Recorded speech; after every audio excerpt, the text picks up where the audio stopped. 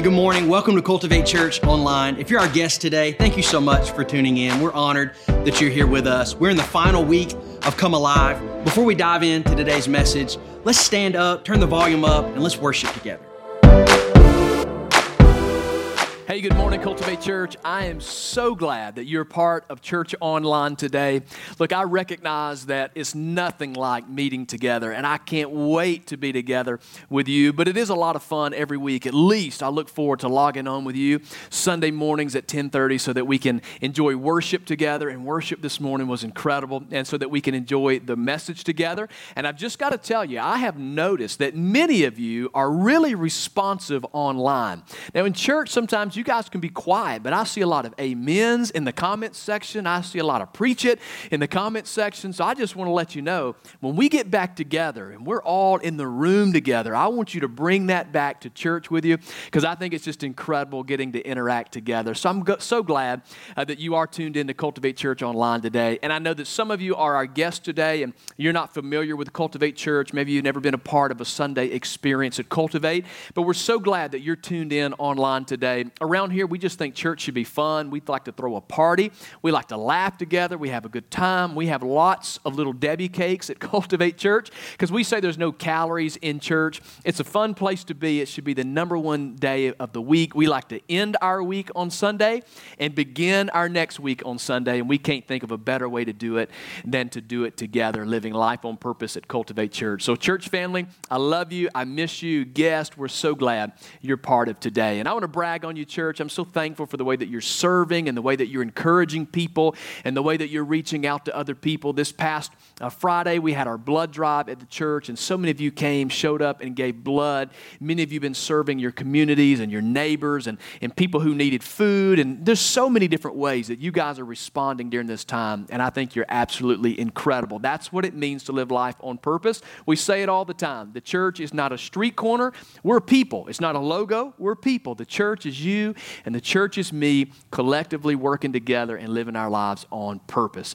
But I'm glad that you're tuned in today. If you haven't already, go ahead and grab your message notes. There's a link there in the comments section or in the post title that you can download the message notes for today. You can print those out or you can do those digitally, whichever way works out best for you. But I'm excited about today's message. We are in the conclusion of a series that we've called Come Alive. And all of this series comes out of Romans chapter 8, verse 10 and 11. That's at the very top of your outline, and here's what it says. And Christ lives within you. What good news today. What a great reminder. In the middle of everything going on, Christ lives in you. So even though your body will die because of sin, yes, we will leave this earth. We will not live here forever. Sin causes death and destruction. Even the people in the Old Testament, even the people in the Bible, in the New Testament, throughout Scripture, where miracles took place, they all still died. When Jesus resurrected someone from the dead, Lazarus, I love that story, he still died. There still is a finality to this life. But the Spirit gives you life because you have been made right with God. There's something more to just this right here. Just this flesh and this bone and this experience of living on this earth. There's more to it because Jesus, the Spirit of God who raised Jesus from the dead, lives in you. And just as God raised Christ Jesus from the dead, He will also give life to your mortal bodies by this same Spirit living within you. We can come alive because of what Jesus has done for us. In week one of this series, we talked about being buried by burdens. And I know that many of us are carrying burdens right now in the life that we're living, the uncertainty around us, and many of us are so drained and tired of this quarantine stuff. Some of you who were introverts are now becoming extroverts. You're finding the value of relationship with other people. And so you're carrying financial burdens. You're carrying some physical burdens. You're carrying all of the worries and the weights of all the stuff that's happening right now in the world around us. And we talked about how God steps in to help us when we're buried by our burdens. And then in week two, Easter, We talked about how we can live again. That because of Jesus, because he went to the cross, he sacrificed his life, and he overcame death, hell, and the grave, that you and I, we have a promise to live again. And just what the power that raised Christ from the dead, the scripture tells us, lives in us. And so right now, the dead things of our life can be resurrected and we can live again. Last week, Pastor Brendan Dawes talked about how we can live it out. How we take everything Jesus has done for us and we take it to the world around us. And then today, I want to talk about living beyond. I want to talk about eternity. I want to talk about heaven with you today. Because many of us, we get lost in the concept that, that this is all that there is. We get so overwhelmed with the here and the now. And I just believe that through God's word today, that we take just a moment of reflection of the life that we're living, and we take a little moment of anticipation of what is ahead of us. Because everything that's happening in our life right now is relevant to what the Bible teaches about eternity. And I think that there are three different places that many of us find ourselves in the respect to eternity. And so today, I want to talk to us about how we live beyond. And I think this is going to encourage some of us. I think it's going to motivate us. I think for some of us, it's going to give us a little correction or direction. It's going to give us a realignment in our life. And so I want to pray, and I want to ask God's word to bless us today as we go forward together. So Father, I love you. What a beautiful opportunity, God, even online, that we know that your presence is here. No matter where we are, even if we're in a distracted room, even if we're still in our pajamas laying in the bed, Father, if we're on our mobile device, walking around, listening and watching, no matter what's going on around us, where we are, what we're doing, you're here. And so today, I just pray that we receive from your word. Father, I pray that our ears would be open to hear you today. God, not what's on the television, not what our mind is telling us, not what our heart is telling us, but we want to hear you speak. And I pray that you open our mind, that we understand what it is that you say, and open our heart that we retain it, that we're not just hearers of your word, but Father, we are doers. And you can help us to live this out, a life on purpose, in Jesus' name. Amen. So I want to talk about three places of eternity today, where we are in our view and our lifestyle when it comes to the thought of eternity. And so wherever you are right now, just let go of the distractions. I know many of you got kids running all over the place. Pretend you're in the car headed to church and tell them, hey, we'll turn this car around, or just reach behind you and just pop one of them, whatever makes it normal for you for a Sunday morning. Because I really believe that God wants to challenge us in his word today. So when we talk about heaven, when we talk about the view of eternity, when we talk about to be able to come alive and live beyond this day, this here, and this now, I think there's three places that we find ourselves. And the first is this, is that we are a group of people, potentially this is you today, someone who is wishing for heaven. Wishing for heaven. I think in our culture today, we believe like never before that heaven is a default. We think that no matter how we live or what we do, what we say or how we act, what our spiritual belief, our spiritual motivation, our spiritual core, our spiritual foundation, no matter what that is, we just anticipate that heaven is the default of life. The Bible teaches us very, very differently from the concept that our culture today would teach us in 2020. And this is what the Bible gives a description of the days in which it will be when Jesus returns. So there will be a moment where Jesus returns from heaven to take those of us who have committed our heart and our life and lived out our faith biblically based on God's teaching for us, that he will receive us to heaven. And then there will be some who will be left behind for a great tribulation. And the Bible actually describes what the days would look like in this moment. In Matthew 24, verse 37 through 41, on your outline, here's what it says. When the Son of Man returns, it will be like it was in Noah's day. Now, Noah is the Old Testament story. This is the account of Noah and the ark. Some of you remember this from Sunday school or children's church when you were little. Maybe you read the book. Noah took the animals 2 by 2. He built the great big boat, loaded the animals. It started to rain, and God flooded the earth. And it was in the days of Noah a very, very deplete picture. In other words, there were a lot of things that the Bible would describe as very sinful. People's hearts were far from God. Violence, it just filled the earth. There was no concept or desire for a relationship with God. So people were far, far from God. And it was so bad that God said, I've got to start this thing over. And He found Noah, and that they were righteous, and that he loved the Lord, and he was true to God. So God spared Noah and his family, told him to build an ark because destruction was coming.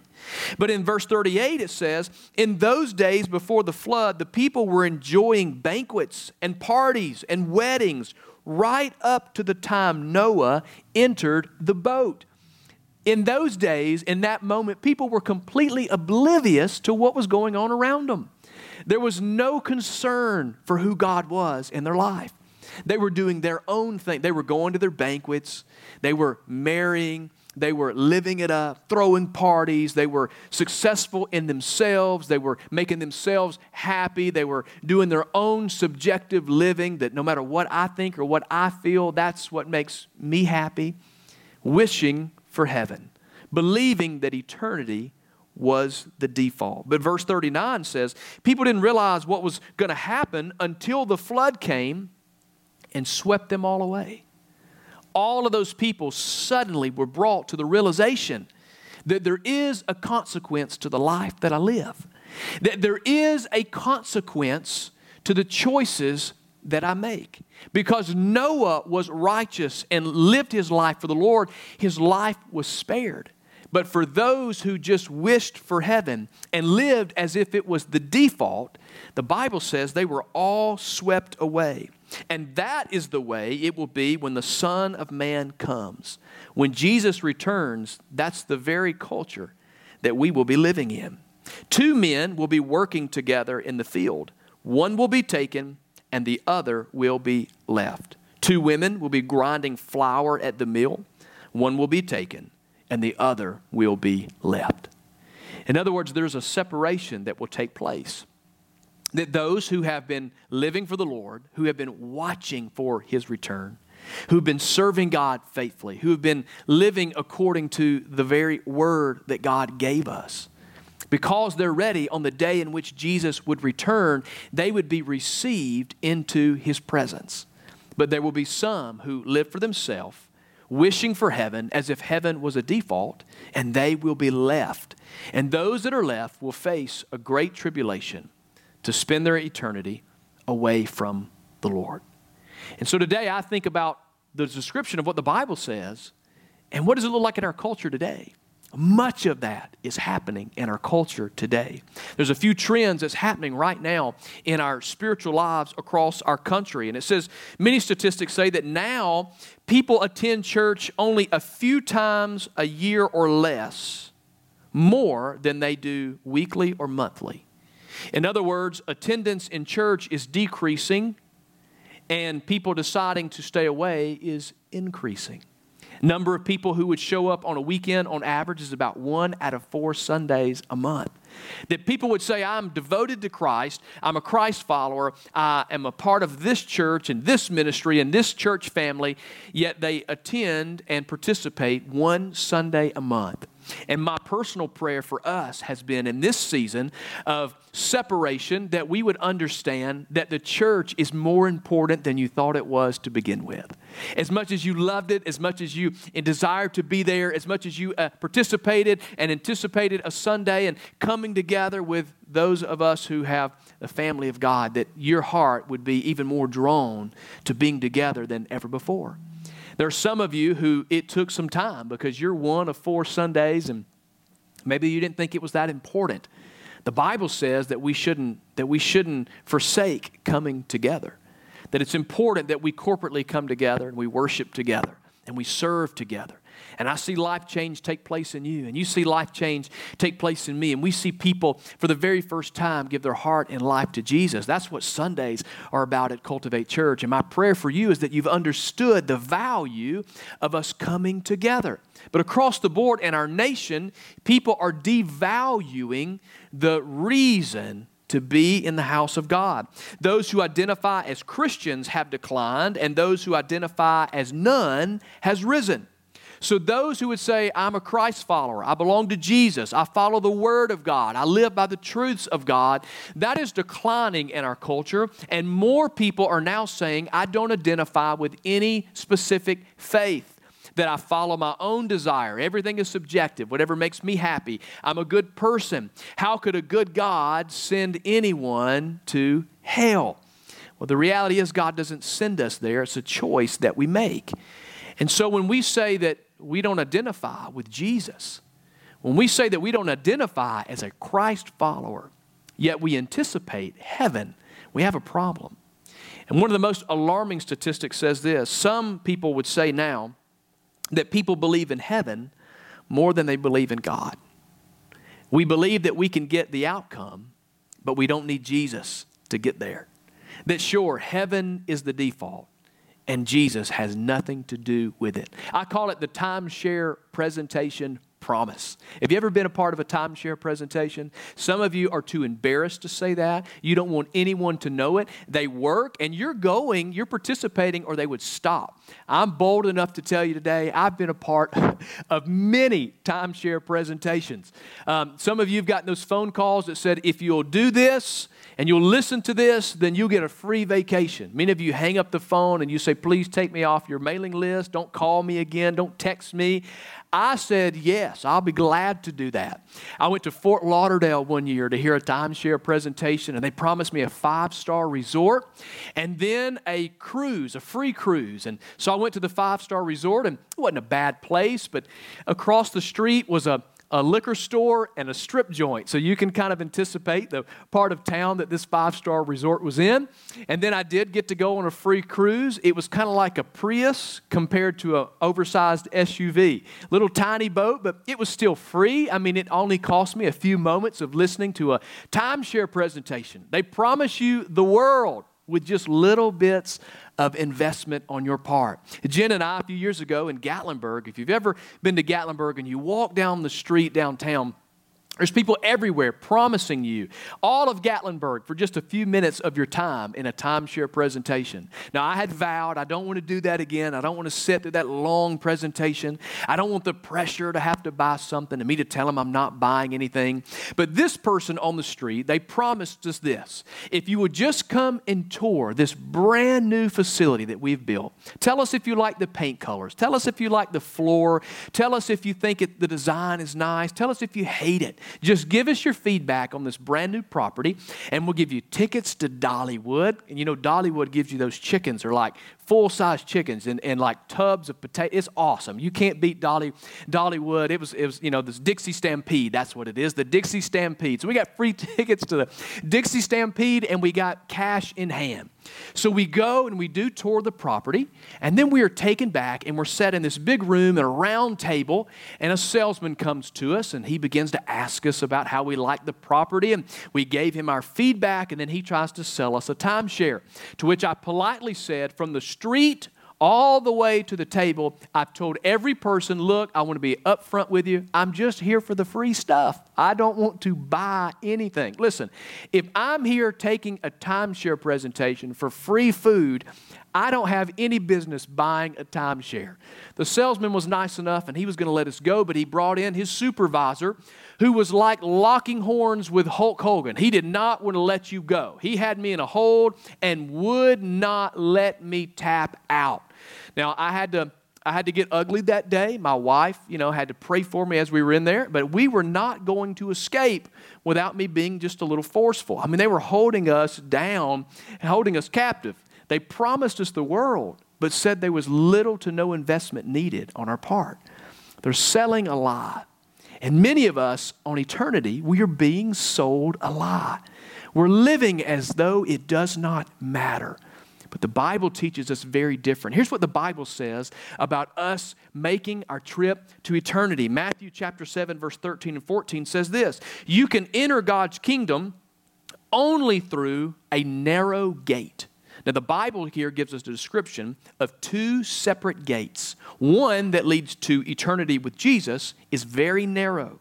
The highway to hell is broad, and its gate is wide for the many who, underline this, choose that way. Remember that question we talked about earlier, the most theologically asked question, how could a good God send good people to hell? He doesn't. It's a choice that we make in the road in which we travel. I'm going to ask you today, what road are you traveling? Is it the narrow road or is it the wide road? But the gateway to life is very narrow and the road is difficult. It's not an easy get-rich-quick scheme. It's not a timeshare presentation. It's not a check this box and you're done, and then you just wish for heaven. No, it's difficult, and only a few ever find it. Why is it that it's so difficult? Why is it that way?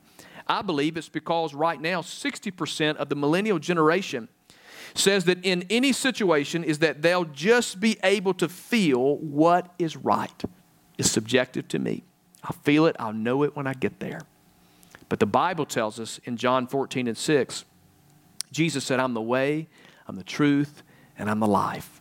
And no one comes to the Father except through me. Today I want to ask you this question. Are you wishing for heaven? Are you living as if it's the default and that there is no consequence to the life that you live?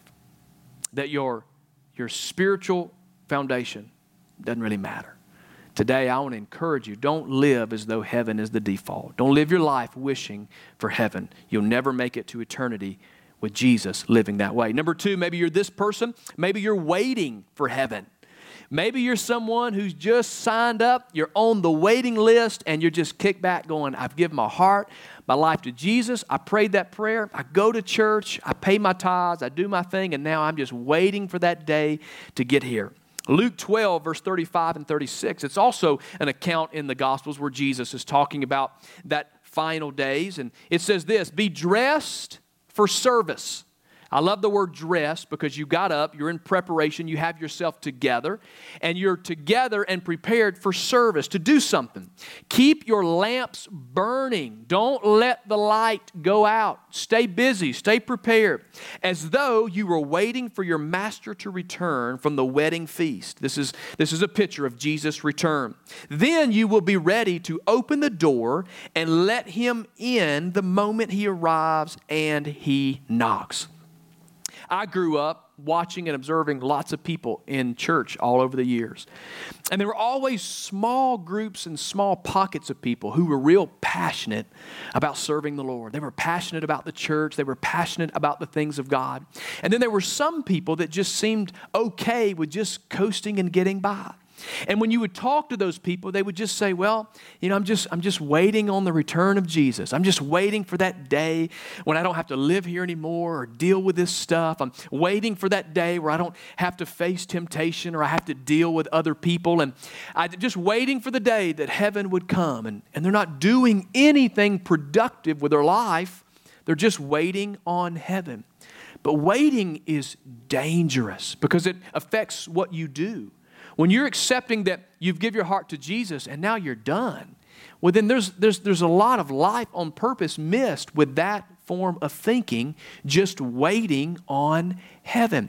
Through the years, there's been lots of people who have predicted the return of Jesus. Back in the early 90s, I can remember in 2000s, Harold Camping. Many of you maybe can remember him. He actually predicted the return of Jesus several different times on several different dates in the 90s and in the 2000s. He was wrong every single time. I can remember Y2K. Remember the shutdown of Y2K? Everybody was so fearful that the world was going to shut down, and many people said that's the return of Jesus. And then the Mayan calendar of 2012. Some of you can remember them saying, hey, the calendar's run out. That's going to be the end of the world. And so many people coming out saying that was it. But I found it fascinating that in 1844, there was a Pastor Miller who said he had it dialed in. He knew the day in which Jesus was going to return. And in history, this is one of the most significant moments of someone actually prophesying the day that Jesus was going to return, because the history tells us there was hundreds of thousands of followers. He may have had 100,000 followers plus that were following him, listening to him, and believing what he was saying. Now, I think it's strange because the Bible says Jesus doesn't even know the day or the hour which he would return. He's just waiting on God to say go. But this individual, this pastor said, I know the day. And 100,000 people were following him. History says these people quit their jobs. They sold all their stuff, and they just sat back, and they waited on Jesus to return. They stopped living. All they were waiting on was Jesus to take them to be with him. There was no concern about people that were around them. There was no concern about people who may need to know the hope of Jesus for their own life. As a matter of fact, history says that the day that they predicted Jesus would return, they all put on white robes and they got on top of their roofs so they could get as close to Jesus as possible so that when he would return, they would be there waiting on him. And all across the country, there were people sitting on the roofs dressed in white robes, disappointed that Jesus didn't return. Many of us in 2020 are living that 1844 moment. We have said yes to Jesus and we have signed up for eternity, but we're just selfishly anticipating getting something for ourselves. Many of us become so selfish in our salvation that we never live life on purpose. We never graduate from Jesus as our Savior to Jesus as our Lord. Don't be selfish in your salvation. Your salvation was not so that you can just sit and wait on heaven. Not only accept Jesus as your Savior, but accept him as your Lord. Though Jesus would have died for you if you were the only one, you're not the only one that Jesus died for. So it's important to remember that Jesus gave his life for so many who are around us. Don't waste that incredible sacrifice that Jesus gave so that you could receive him and know him and to live again and live beyond. Don't get selfish in your salvation and just wait for heaven. And then number 3, this is where I want us all to be. Maybe you're one of those people that you're wishing for heaven. Maybe you're waiting on heaven. But today I want us to all be working for heaven. Working for it. Not to gain it by the works that we do, but to do exactly what Jesus said in Luke chapter 12, verse 35 and 36. Says this. He says, Luke 12, 42 and 43. And the Lord replied, a faithful, sensible servant is one to whom the master can give responsibility. A faithful servant is one that can be given responsibility. Underline that word responsibility. The responsibility of managing his other household servants and feeding them. And if the master returns and finds that the servant has done a good job, there will be underline this word, a reward. If Jesus can entrust us with responsibility, that we're not just wishing and we're not just waiting, but we are working. We are living our lives on purpose. If we are faithful with what he has given to us, if we can be entrusted with it, and that we can give a return on the investment, there is a reward coming, and that reward is a life in eternity with Jesus. That road that many people don't want to travel because it's hard. We'd rather just wish for heaven, or we'd rather just accept it and then just wait on the day that Jesus would come and take us home, and it's all about me. But instead, we need to work for it. We need to be busy knowing that you have a story to share. You have a salvation to share. And so I ask you this question, are you waiting today or are you working? Don't be someone simply waiting, wishing. Be someone who is working. Heaven grows only when we obey Jesus and we go. Your salvation moment is your greatest message. Heaven grows when we would do what Jesus said and we go. Jesus said, go into all of the earth and make disciples. And your salvation moment is the best message that you could share. I can remember being a kid and loving show and tell. Loving when people would come and they would share personal things about their own life, because you don't always get that. You don't get to know that. But being on the other end, something that you could bring in, something that you were passionate about and you were excited about and you wanted other people to know that it was a part of your life. It's like something that you enjoyed that's maybe weird, and you find somebody else that enjoys that as well. I mean, you can find people all day that like sports and that likes coffee, but when I find an individual that doesn't like sports or doesn't like coffee, I'm like, I'm not the only one. You too. We can talk about this. We can bond over something that we share in common. People are watching your life. Don't be selfish with your salvation. Share it. Take the message of what God has done for you and give it away. Put it on display. Show and tell what He's done for you. Don't be passively saved. Be passionately saved. Don't be passive in your salvation. Be passionate in your salvation. Don't wish, don't wait. Work for heaven. Today, heaven is a reality. Heaven is a promise to those who give their heart and their life to Jesus. And we live our life faithfully together. So today, in just reflection, are you someone who's wishing and you just think heaven is the default? You don't really know if you have a relationship with Jesus or if you don't. You don't really know if you trust the Bible as the foundation of the truth or if you don't. Maybe we're buying into the lie that our heart will just show us which way to go and what to do. Maybe you're one who goes to the funerals and just thinks that's it and everybody spends eternity wherever they want to be. Maybe you're in here today and you found yourself, you can remember the moment you said yes to Jesus and you meant it in your heart. You count yourself as a Christ follower. You count yourself as someone who loves the Lord, but maybe you don't see a lot of work, a lot of productivity, a lot of return on the investment that Jesus has made in your life. And I want to encourage you today, stop waiting, start working. At Cultivate Church, we're so passionate. Around here, that's why we love Sundays. That's why we love giving our lives away. That's why in a time like this, it's so difficult that we can't be together and we can't do what we're so passionate about doing. Because the Bible tells us that to much who's been given, much is required. And I don't know about you today, but God has given me so much. He's given me an opportunity to come alive and to live again, to live it out, and to live beyond, to live for eternity. And today I want to give you an opportunity. If you haven't said yes to Jesus before and you've just been wishing for heaven, today's your day to make a decision to say yes to Him. And maybe you're listening today, you're watching, and you're saying, well, if I'm honest, I've just been waiting, not doing a lot of work or productivity in my life, and I want to stop. I want to give everything I have to make a difference in this life. And I want to start serving, I want to start giving, and I want to start working for heaven.